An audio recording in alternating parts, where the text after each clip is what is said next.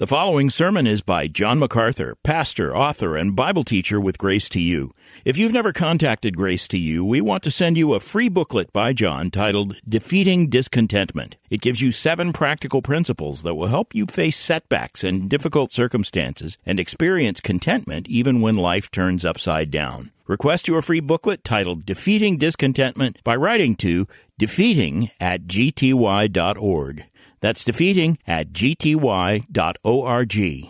This offer is good in North America and Europe through June 2024. And now, unleashing God's truth one verse at a time, here is Grace to You Bible teacher John MacArthur.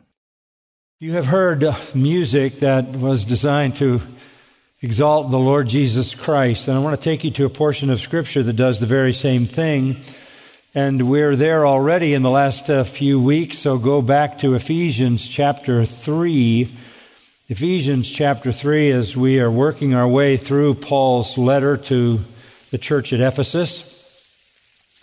And I want to read the opening 11 verses of chapter 3. We've considered them in past weeks, but I want to bring us up to date.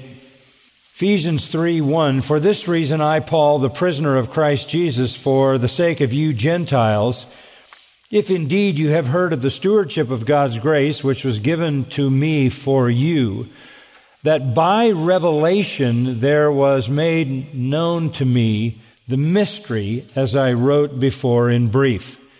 By referring to this, when you read, you can understand my insight into the mystery of Christ, which in other generations was not made known to the sons of men, as it has now been revealed to his holy apostles and prophets in the Spirit.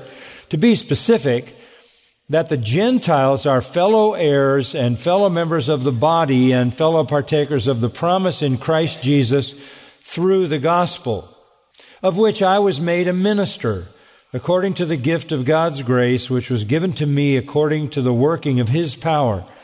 To me, the very least of all saints, this grace was given, to preach to the Gentiles the unfathomable riches of Christ, and to bring to light what is the administration of the mystery which for ages has been hidden in God who created all things, so that the manifold wisdom of God might now be made known through the church to the rulers and the authorities in the heavenly places. This was in accordance with the eternal purpose which he carried out in Christ Jesus our Lord. This is a profound portion of Scripture for many reasons, but I want us to focus on verse 8 and a very important statement regarding the Apostle Paul, who says, "To me, the very least of all saints, this grace was given to preach to the Gentiles the unfathomable riches of Christ." This grace was given to me to preach to the Gentiles the unfathomable riches of Christ. Now remember, the Apostle Paul is an apostle to the Gentiles. And as we've already learned in chapter 3 and back in chapter 2, Jewish people and Gentiles were full of hostility and hatred toward one another. There was a lot of historical reason for that. And when the New Testament arrived and the church was established, Paul had the very difficult task of declaring both to Jew and Gentiles that there was no longer a distinction in the people of God, no longer a special covenant nation as there had been under the old covenant, namely Israel, but rather that Jew and Gentile were equal in one body in Christ. And all the unfathomable riches of the Messiah, which is what the term Christ refers to, were available to the Gentiles to the same extent that they were available to the Jews. This was very difficult for Gentiles to understand because they saw Jews as a bizarre kind of religious cult. This was even harder for the Jews because they saw Gentiles as blasphemers, enemies of God, and enemies of their nation. So Paul had this very difficult task of communicating that Jew and Gentile are one in the body of Christ. This is the church. It was such a tough message that it brought about into Paul's life immense hostility from the Jews. A riot started in Jerusalem. They tried to kill him on the spot. A Jewish mob did. He was rescued by the Roman soldiers, taken into protective custody. Eventually, he was a prisoner for years. He went to Rome. Eventually, an axe chopped off his head and he was martyred. What precipitated all of that was not so much what he had said to the Gentiles, but what he had said to the Jews about Jew and Gentile being one in Christ. That was a hard message for them to swallow. And I said last week, unity in the church is a very difficult thing to achieve. There is a spiritual unity. All who are in Christ are one with all others who are in Christ. He that is joined to the Lord is one spirit with all other believers. But the practical outworking of that unity is a great challenge. And I think it can only happen when we become focused on the person of Jesus Christ. As we gaze at His glory, 2 Corinthians 3:18, we're changed into His image from one level of glory to the next by the Holy Spirit. And as we become more like Christ, then we become more like each other. Christ has to be the focus of everything in the church. And Paul declares that in that 8th verse when he says that it's in Christ where all the unfathomable riches reside.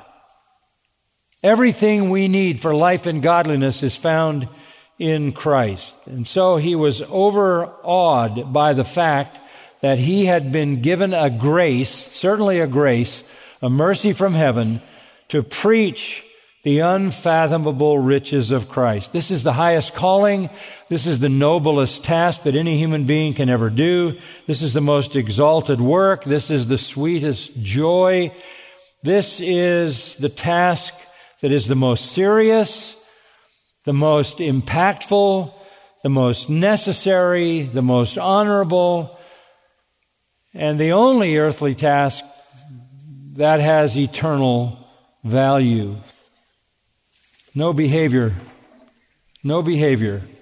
comes close to the significance of preaching the unfathomable riches of Christ. And Paul says this a lot of ways in his writing, and I will remind you of a few of them just to set it in your mind. In Romans chapter 1, verse 15, he says, "So for my part, I am eager to preach the gospel to you who are in Rome. For I am not ashamed of the gospel, for it is the power of God for salvation to everyone who believes, to the Jew first in chronology, and also to the Greek or the Gentile. I am eager to preach. I am not ashamed to preach." In 1 Corinthians chapter 1, verse 18, he acknowledges the word of the cross is foolishness to those who are perishing, but to us who are being saved, it is the power of God. So we preach Christ crucified. To Jews a stumbling block, and to Gentiles foolishness, but to those who are the called, both Jews and Greeks, Christ, the power of God and the wisdom of God. In chapter 2 of 1 Corinthians, he says, "When I came to you, brethren, I did not come with superiority of speech or of wisdom, proclaiming to you the testimony of God, for I determined to know nothing among you except Jesus Christ and Him crucified. I was with you in weakness and in fear and in much trembling. And my message and my preaching were not in persuasive words of wisdom, but in demonstration of the Spirit and of power, so that your faith would not rest in the wisdom of men, but on the power of God." He was eager to preach. He was eager to preach in the power of God. He was eager to preach Christ and Christ crucified. In Colossians chapter 1, as he comes to the end of that chapter, he says in verse 27, "God willed to make known what is the riches of the glory of this mystery among the Gentiles, which is Christ in you, the hope of glory. We proclaim Him, admonishing every man and teaching every man with all wisdom, so that we may present every man complete in Christ." His objective was to preach Christ, to preach the unsearchable, unfathomable, untraceable riches in Christ, and so that everyone who heard and believed could be made complete in Christ. And do remember Romans' familiar portion of Scripture in chapter 10. We can begin at verse 14. How will they call on him in whom they have not believed? How will they believe in him whom they have not heard? And how will they hear without a preacher? The message is clear. There's no distinction between Jew and Greek. The same Lord is Lord of all, abounding in riches for all who call on him. For whoever will call on the name of the Lord will be saved. But how will they hear without a preacher?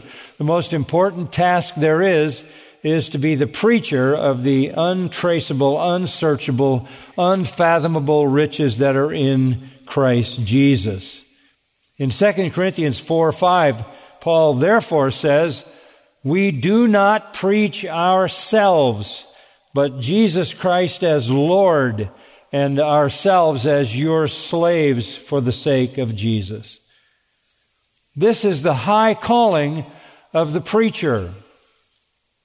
Honestly, I am reluctant to even comment on the low, shallow, man-centered preaching that dominates our day, tickling listeners' ears with notions that make them feel better about themselves. Paul preached not the dignity of man, not the satisfaction of man's fallen heart desires, not the potential of man. He preached not man, but man's Redeemer, man's Savior. He did not preach principles of human achievement or pathways to human success or even moral reform. He preached salvation from sin through Jesus Christ. Paul did not preach to please people. He preached to convict them of their sin and convince them of all the glories available to them in Christ that would everlastingly overcome the sin and its sentence of eternal death. Paul did not preach to make people better in this life, but to introduce them to the Savior who would rescue them from hell and bring them into the glory of the life to come in eternal heaven. It's little wonder then that in Galatians 6:14 Paul said, may it never be that I would boast except in the cross of the Lord Jesus Christ.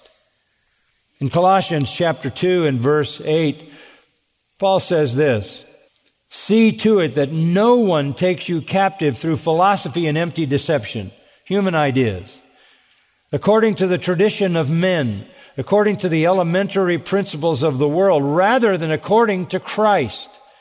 For in him all the fullness of deity dwells in bodily form, and in him you have been made complete, and he is the head over all rule and authority. And in him you were also circumcised with a circumcision made without hands, in the removal of the body of the flesh by the circumcision of Christ, having been buried with him in baptism, in which you were also raised up with him through faith in the working of God who raised him from the dead. When you were dead in your transgressions and the uncircumcision of your flesh, he made you alive together with him, having forgiven us all our transgressions, having canceled out the certificate of debt consisting of decrees against us, which was hostile to us, and he has taken it out of the way, having nailed it to the cross. The unfathomable riches of Christ bound up in salvation. People ask me frequently, more frequently, I guess, than you might be expecting, as you study the Bible and have done it for all these years, do you discover anything new? Only every day. Only every time I pick up the Scripture. I have a finite mind, and it's far more finite than any of you might imagine. And I cannot comprehend the infinite realities of Christ. And the ways of Christ, the riches of Christ are untraceable to me. The Word of God in the revelation of Christ is literally incomprehensible as to its fullness. I always say I feel like trying to grasp all of Christ is like standing on the shore of the Pacific Ocean and trying to sweep it back with a broom.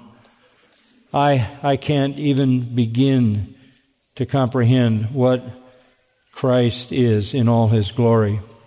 His riches are unfathomable. That language is borrowed from Job, by the way. Back in the 5th chapter of Job, we read, "But as for me," verse 8, "I would seek God, and I would please my cause before God, who does great and unsearchable things, wonders without number." I think we are well aware that that is true, that God is incomprehensible, that His ways are unsearchable, untraceable, unfathomable. Oh, we know enough about Him to be redeemed by Him and to serve Him, but we also acknowledge that He is far beyond our comprehension in His fullness. Listen to the 9th chapter of Job. Job begins to talk about God in verse 5. He says, "It is God who removes the mountains. They know not how, when He overturns them in His anger. And it is God who shakes the earth out of its place, and its pillars tremble. It is God who commands the sun not to shine and sets a seal upon the stars. It is God who alone stretches out the heavens and tramples down the waves of the sea, who makes the Bear, Orion, and the Pleiades, the constellations, and the chambers of the south." Then this 10th verse, "Who does great things unfathomable and wondrous works without number. Were He to pass by me, I would not see Him. Were He to move past me, I would not perceive Him. Were He to snatch away, who could restrain Him? Who could say to Him, 'What are you doing?'" The unsearchable ways of God then were clear way back in the patriarchal period to those in the time of the early patriarchs, as marked out in Job. God's ways are unsearchable. The New Testament version of all of that is found in Romans chapter 11, verse 33. "Oh, the depth of the riches, both of the wisdom and knowledge of God. How unsearchable are His judgments and unfathomable His ways." So if you're wondering whether you could focus on Christ for a lifetime and run out of material, the answer is no, not even close. You're merely, at best, scratching the surface. The riches of Christ are beyond our ability to trace. In fact, in Romans 10:12, it says, "The same Lord is Lord of all, Jew and Gentile, abounding in riches for all who call on Him." The riches are unfathomable, incomprehensible, boundless, and they're in Christ. Riches is the word plutos, wealth, abundance. Riches is probably the best translation.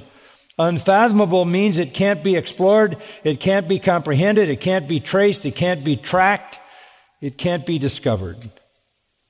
So we're looking in Christ at a treasure that is inexhaustible.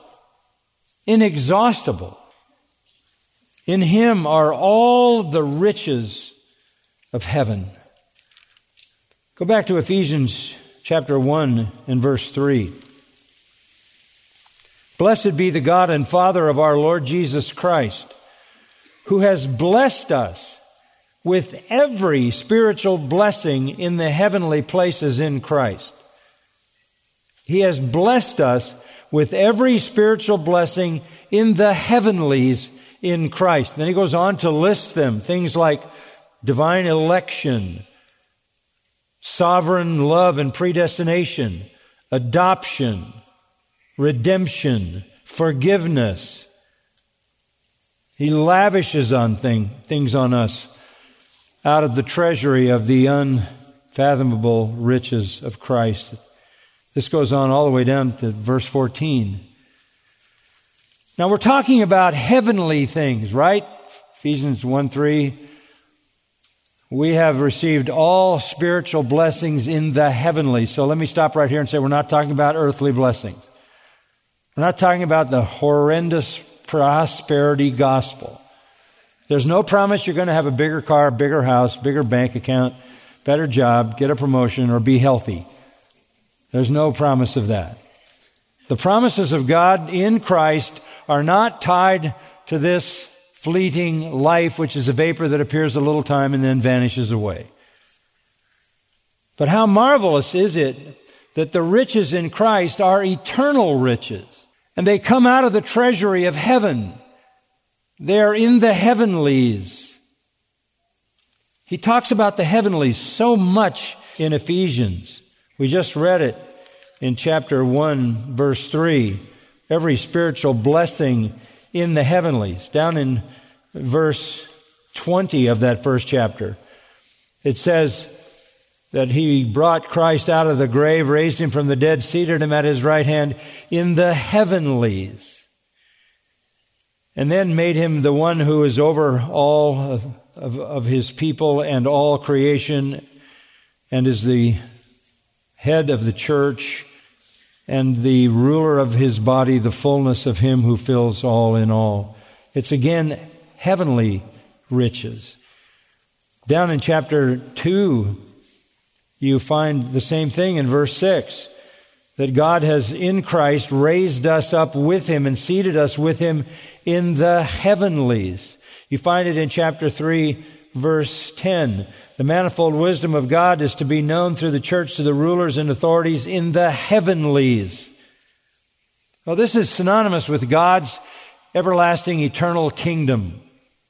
So the riches that are in Christ are not temporal, earthly, passing riches. They are eternal riches, bound up in His kingdom, and only for those who live in the heavenlies, because they live in His kingdom through faith in Christ. So what exactly are these riches? Well, we can start with Ephesians. Go back to chapter 1, verse 7, and we can find specifically some things that are mentioned there in Ephesians, and we'll look at those to start with. Ephesians 1:7. In Him we have redemption through His blood, the forgiveness of our trespasses, according to the riches of His grace, which He lavished on us. So, first of all, one of those riches is the riches of His grace. He needs a lot of grace because we need a lot of grace. His grace is rich. It is rich enough to forgive all our sins. It is rich enough to forgive all the sins of all the people who will believe through all of human history. It is rich enough to keep on forgiving us and forgiving us and forgiving us and forgiving us as long as we live in this world. It is boundless, rich grace. Down in verse 18 of that same chapter, chapter 1 of Ephesians, I pray that the eyes of your heart may be enlightened, that you will know what is the hope of His calling, what are the riches of the glory of His inheritance in the saints. Not only is His grace rich, but His glory is rich. In other words, He has future plans for us to give us an inheritance. If you go over to chapter 2, verse 7, you see the same thing. In the ages to come, He will show the surpassing riches of His grace in kindness toward us in Christ Jesus. What are the ages to come? Eternity. In eternity, He's going to keep lavishing us with endless grace. His grace is rich to forgive our sins here and now. His grace is rich enough to pour out everlasting kindness on us in eternity. And that is the glory that is rich to provide our eternal inheritance. Look at chapter 2 and verse 4. But God, being rich in mercy. Mercy means He comes to us in our weakness. He comes to us in our inability. He picks us up when we are hopeless and helpless. And His mercy is rich because of His great love with which He loved us. He loves us with such a lavish love Such a profound love. Paul talks about it as having height and depth and length and breadth. This lavish love extends the riches of His mercy on us, covers us with His own righteousness, and supplies all our needs. Look at chapter 3, verse 16. Paul is praying here, and he prays that the Father would grant you, that is, believers, according to the riches of His glory, to be strengthened with power through His Spirit in the inner man. So we've seen the riches of grace for our justification. We've seen the riches of mercy and the riches of grace for our glorification and our eternal inheritance. And here is the riches of His glory deposited in our sanctification, strengthening us with power through the Holy Spirit in the inner man, so that Christ may settle down and be at home in our hearts. The riches of Christ have to do with our election, as we read in chapter 1. They have to do with our redemption. They have to do with our justification, our sanctification, and our glorification. And they are lavish to cover all of those areas: justification, sanctification, glorification. In Romans 9:23, Paul says, God made known the riches of His glory upon vessels of mercy, which He prepared beforehand for glory. How rich does glory have to be to take us into His eternal presence? We who are so wretched in our sin. Riches for our election, riches for our justification, riches for our sanctification, riches for our glorification. All of this brings us through the redemptive plan into that eternal inheritance waiting for us.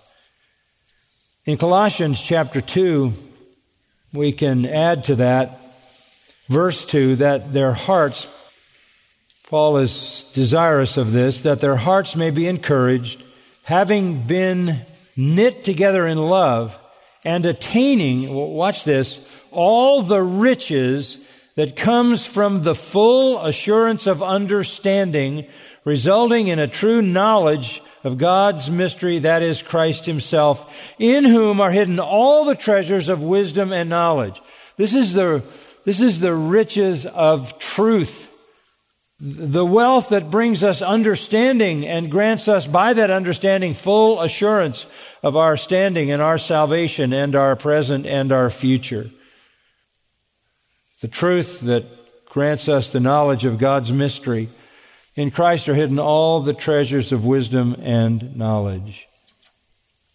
That is why in chapter 3, verse 16 of Colossians, Paul says, let the word concerning Christ richly dwell within you. Is that what dominates your conscious mind? Is Christ your preoccupation? Do you gaze at His glory and therefore be changed into His image from one level of glory to the next by the Holy Spirit? That is the Spirit's work. When the word of Christ dwells in you richly, when the riches of Christ are deposited in your mind and in your life, what happens is you begin to be able to speak with all wisdom in teaching and admonishing. You begin to worship with psalms and hymns and spiritual songs, singing with thankfulness in your heart to the Lord. When Christ is your full preoccupation and you are lavished with the riches that are in Christ, you become wise. You become a worshiper. You become thankful. And then verse 17, whatever you do in word or deed, you do all in the name of the Lord Jesus, giving thanks through Him to God the Father. You become thankful. It's when you are literally living in the lavish reality of divine riches that are yours in Christ, because you come to know Christ so deeply, because you study the revelation of Christ in His Word, so that the Word dwells in you richly. All the richness of Christ is only deposited in your life when you understand the Word of God. That's what makes you wise. That's what makes you a true worshiper. That's what gives you joy and gratitude and helps you to live to His glory. In Hebrews chapter 11, there's another look at the riches from a different angle, going back to Moses. And Moses chose, verse 26, Moses chose the reproach of Christ, greater riches than the treasures of Egypt, for he was looking to the reward. Moses was living in Pharaoh's palace. Moses had all of the Egyptian wealth at his disposal. It meant nothing to him. He chose rather the reproach that came with focusing on the Messiah to come, who wasn't going to come for a long, long time. But Moses was looking ahead to the riches that come from heaven, that were basically going to be earned in the arrival of Messiah, but were already available to those who were faithful. And he chose that over the treasures of Egypt. I can tell you that there are certainly many people sitting in churches these days who would gladly take the treasures of America, whatever they are, before they would ever think of a reproach that might be on them for Christ, because they're looking for something now and not the reward that comes in the future. You know, Paul went through so much in his ministry, so much suffering, and he gives us an insight into why he did that in 2 Corinthians chapter 6, verse 4. He talks about endurance, affliction, hardship, distress. Verse 5, beatings, imprisonment, tumults, in labors, in sleeplessness, in hunger, in purity and knowledge, in patience, in kindness, in the Holy Spirit, in genuine love, in the word of truth, in the power of God, by the weapons of righteousness for the right hand and the left, by glory and dishonor, by evil report and good report, regarded as deceivers and yet true, as unknown yet well known, as dying yet behold we live, as punished yet not put to death, as sorrowful yet always rejoicing. Why did he go through all of that?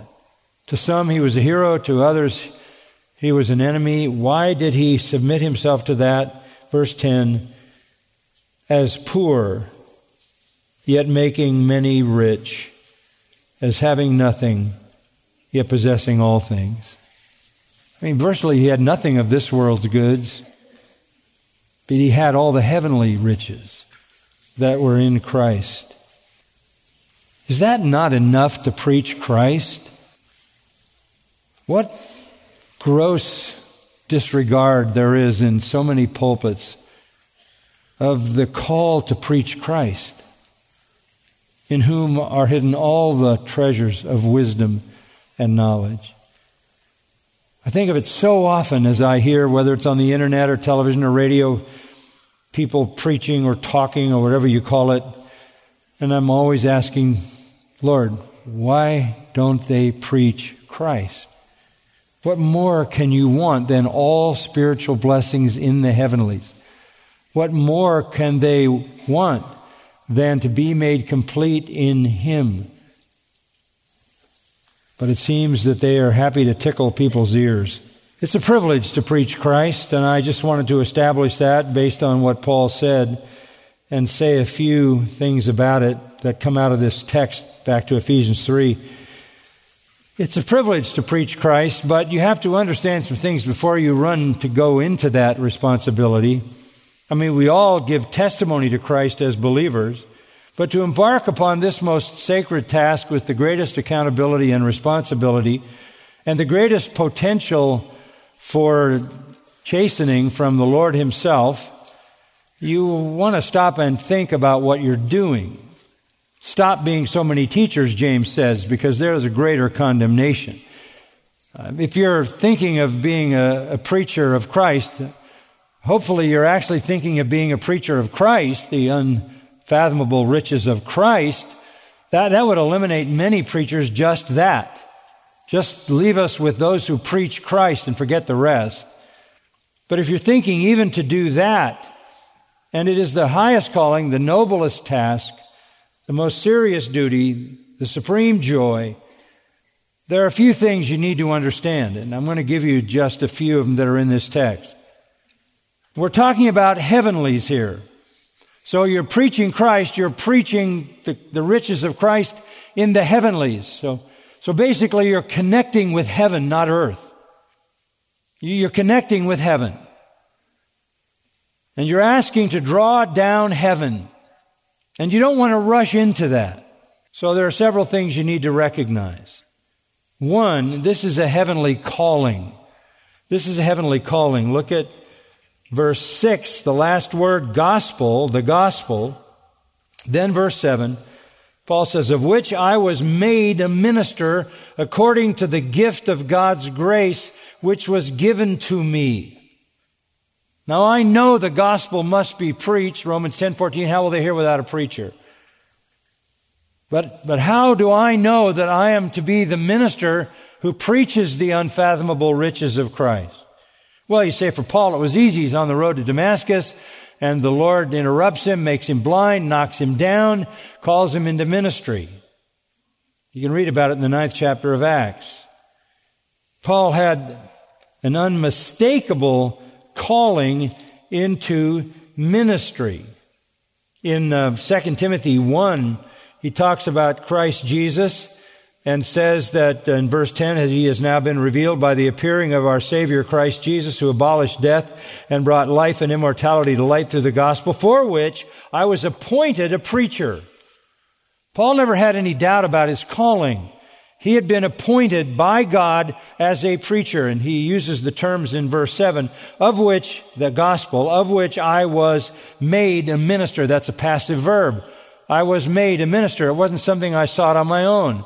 It wasn't my desire because I thought I had certain skills or I thought I could be successful. It's not an entrepreneurial decision to make. I was made a minister. And by the way, minister is the word diakonos, which means a table waiter, which means a servant. I was made a servant, a waiter. Now, if you were made a minister, then you recognize, and if you are only a servant, you recognize that you were made a servant under someone else's authority. And it is the authority of Christ himself, who has all authority over his church. So Paul knew that he had been made by the Lord himself a servant and a preacher. That's why in 1 Corinthians 9, verse 16, he says this, for if I preach the gospel, I have nothing to boast of. For I'm under compulsion. For woe is me if I do not preach the gospel. If you don't preach the good news concerning Christ, and you were called to do that, condemnation is then pronounced on your head. Paul says in verse 17, if I do this voluntarily, I have a reward. But if against my will, I have a stewardship entrusted to me. Nobody should ever engage in preaching the unfathomable riches of Christ who doesn't have a heavenly calling. Paul understood that. He says, I don't deserve a reward for this. It's required of servants that they be faithful, he said. So, if I don't preach the gospel, woe is me. In Colossians chapter 1, twice, in verse 23 and 25, he makes that same statement. End of verse 23, Colossians 1, I, Paul, was made a minister. Verse 25, of the church I was made a minister according to the stewardship from God bestowed on me for your benefit, so that I might fully carry out the preaching of the word of God. Now look, I know we're talking about an apostle, but the principle is nonetheless the same. If you're going to engage in this of all tasks, you need to have a heavenly calling. And so the immediate question comes, if I don't have a Damascus Road experience, how do I know if I have a heavenly calling? And I would suggest, briefly, there are 5 things you need to know to ascertain that you have a heavenly calling. Number 1 is internal, a strong desire. Paul talks about desiring the work of the ministry. A strong internal desire, a restlessness in your soul, a desire that's so strong that it excludes all other desire. Secondly, a strong external encouragement. In other words, there are people around you that know you, that are pressing upon you and saying, you need to do this. You need to preach Christ. You need to be in ministry. Thirdly, a loving concern for others, because you're going to spend your entire life giving yourself away for other people. Because the grace gift that's given to you is for them. So a strong internal desire, strong external encouragement, and you have to be defined by a loving concern for others.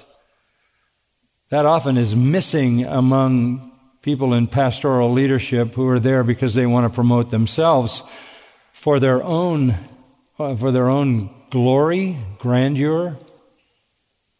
There's a fourth principle, and I think this is very important. An overwhelming constraint to know and speak the Word of God. An overwhelming constraint to know and speak the Word of God. Strong desire in the heart, strong encouragement from those outside, loving concern to give your life for others, and an overwhelming constraint to know and speak the Word of God. And fifthly, confirmation by the church.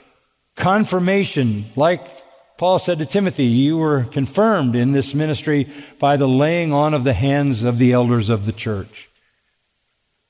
I mean, you may have a more unique call to ministry. You may feel like there was an incident or a message you heard or a sermon or a book you were reading or some moment in time when the Spirit of God prompted your heart and you felt that in some ways heaven had touched you. I'm not saying that's not true, but I am saying these are the things that need to mark someone who steps into this calling. It is a heavenly calling. And Paul was made a minister, and I read you 3 times where he says that, and then he says, if I don't preach, I'm under a curse. You need to feel that kind of constraint. But there was more behind Paul's ministry, not only a clear understanding of his heavenly calling, but a clear understanding of the need for heavenly power. Go back to verse 7. The end of the verse, according to the working of his power. To me, the very least of all saints, this grace was given. He always talks about his call with grace. 3rd time he talks about grace. He says, look, I have nothing to offer. I have to minister according to the working of his power. Because as far as I'm concerned, I'm the very least of all saints. And even doing this is a grace work of God. Grace gives the calling and grace gives the power.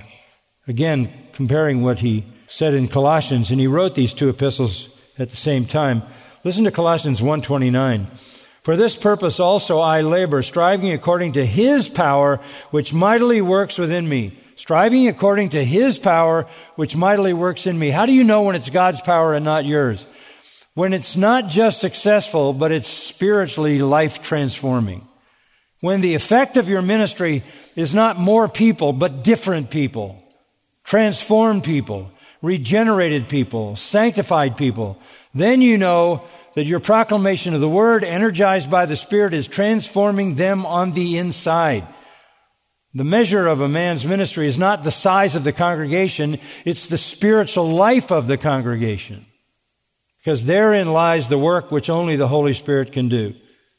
Paul knew that. In the 15th chapter of Romans and verse 15, I have written very boldly to you on some points so as to remind you again because of the grace that was given me from God. It's always grace because he's so unworthy. Grace to be a minister of Christ Jesus to the Gentiles. Ministering as a priest the gospel of God so that my offering of the Gentiles may become acceptable. Why? Sanctified by the Holy Spirit. He didn't want to do anything in the flesh, anything in human energy, nothing about human effort had any interest to him. That's why I read you earlier in 1 Corinthians 2, I didn't come to you in human wisdom, enticing words of human persuasion. In verse 18 he says, I will not presume to speak of anything except what Christ has accomplished through me. It's all about what Christ has accomplished. It's all about the power of the Holy Spirit. That's what sustained Paul. In 2 Corinthians 4, he says, I love this, we have this treasure of the gospel in clay pots, so that the surpassing greatness of the power will be of God and not from ourselves. Why? Because, as he says in verse 8, I am the very least of all saints. I am the least. In Romans 7, he says he's a wretched man who has not yet been delivered from the body of death. In 1 Timothy chapter 1, listen to his testimony. It's remarkable. 1 Timothy 1, verse 11, he says he's been given the gospel of the blessed God as a trust. And in verse 12, I thank Christ Jesus our Lord, who has strengthened me because he considered me faithful, putting me into ministry. There it is again.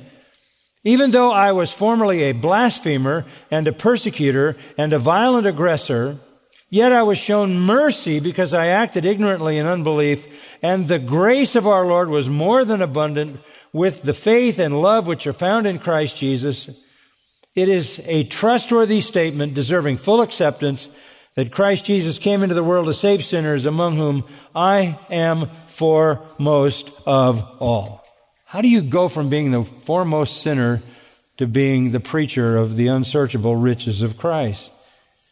It's mercy. It's grace. He uses both those terms.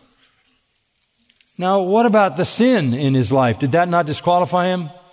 The weight of the sense of sin on Paul comes not from the amount of transgression on the outside, but the sense of sin on the inside. When sin gets to the outside, you're disqualified. Qualifications are laid out in 1 Timothy 3 and Titus 1. Paul is not saying that I'm counting up the amount of transgressions on the outside. He's simply saying there is always the incessant battle on the inside. But he could also say in 2 Corinthians 1:12, my conscience is clear that I've conducted my life in a blameless way. How do you get to the place where you're that humble? I'll tell you one way not to get there: by promoting yourself, by building your brand, whatever that means. There's one way to get to this kind of humility. It's pretty simple. Just focus on Christ your whole life. He'll crush you under the weight of His glory.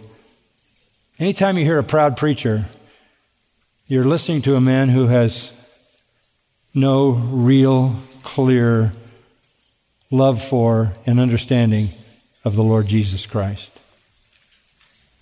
Because when you come to Christ and you plunge into the untraceable riches of Christ, you lose all pride. It's a crushing reality. Focus on Christ produces humility.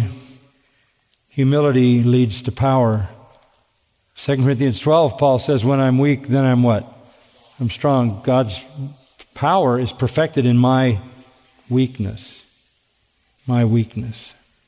There's a third thing you have to recognize before you run into this responsibility, not only a heavenly calling and heavenly power, but heavenly truth. Now, look at verse 9. Paul says, this is the task, to bring to light. That's exposition. To bring to light.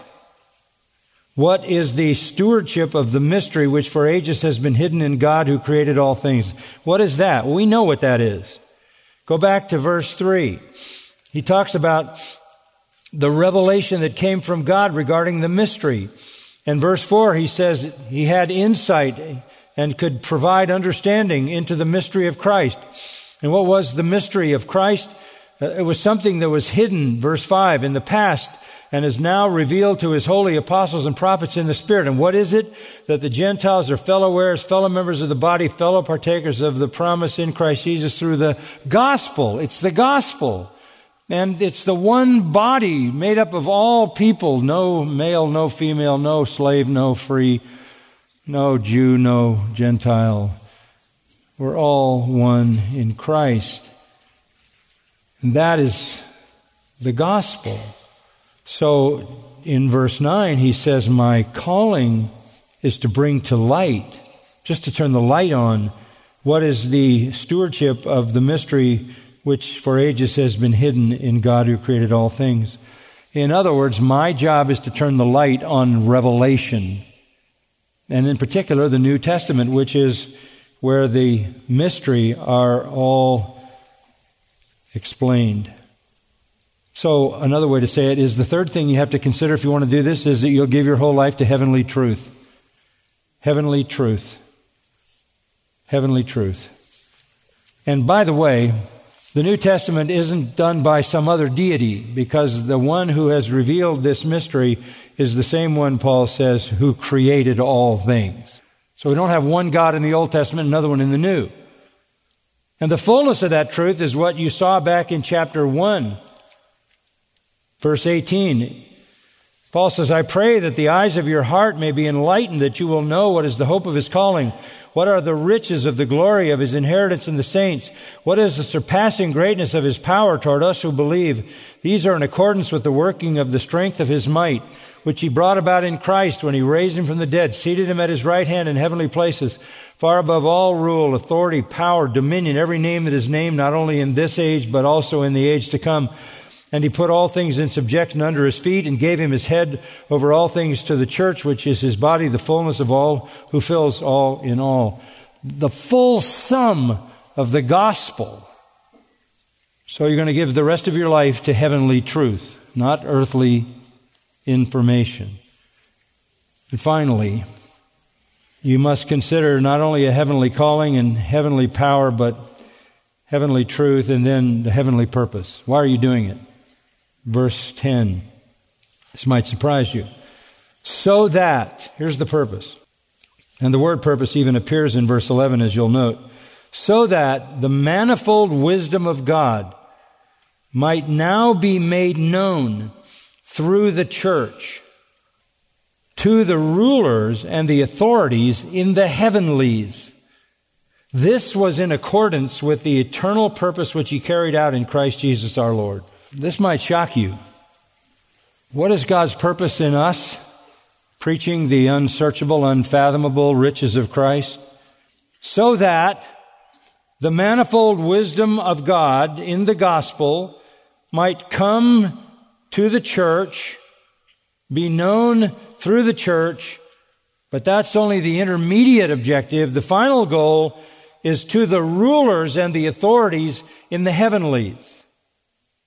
We do what we do in order to bring the multifaceted, multicolored display of divine wisdom in all that connects to our redemption to the church, and then through the church to the rulers and authorities in the heavenlies. Who are they? Angels. Angels. That sounds strange to you? But that's exactly what he's saying. What is God's goal in this whole redemptive plan? To put the church on display to the angels.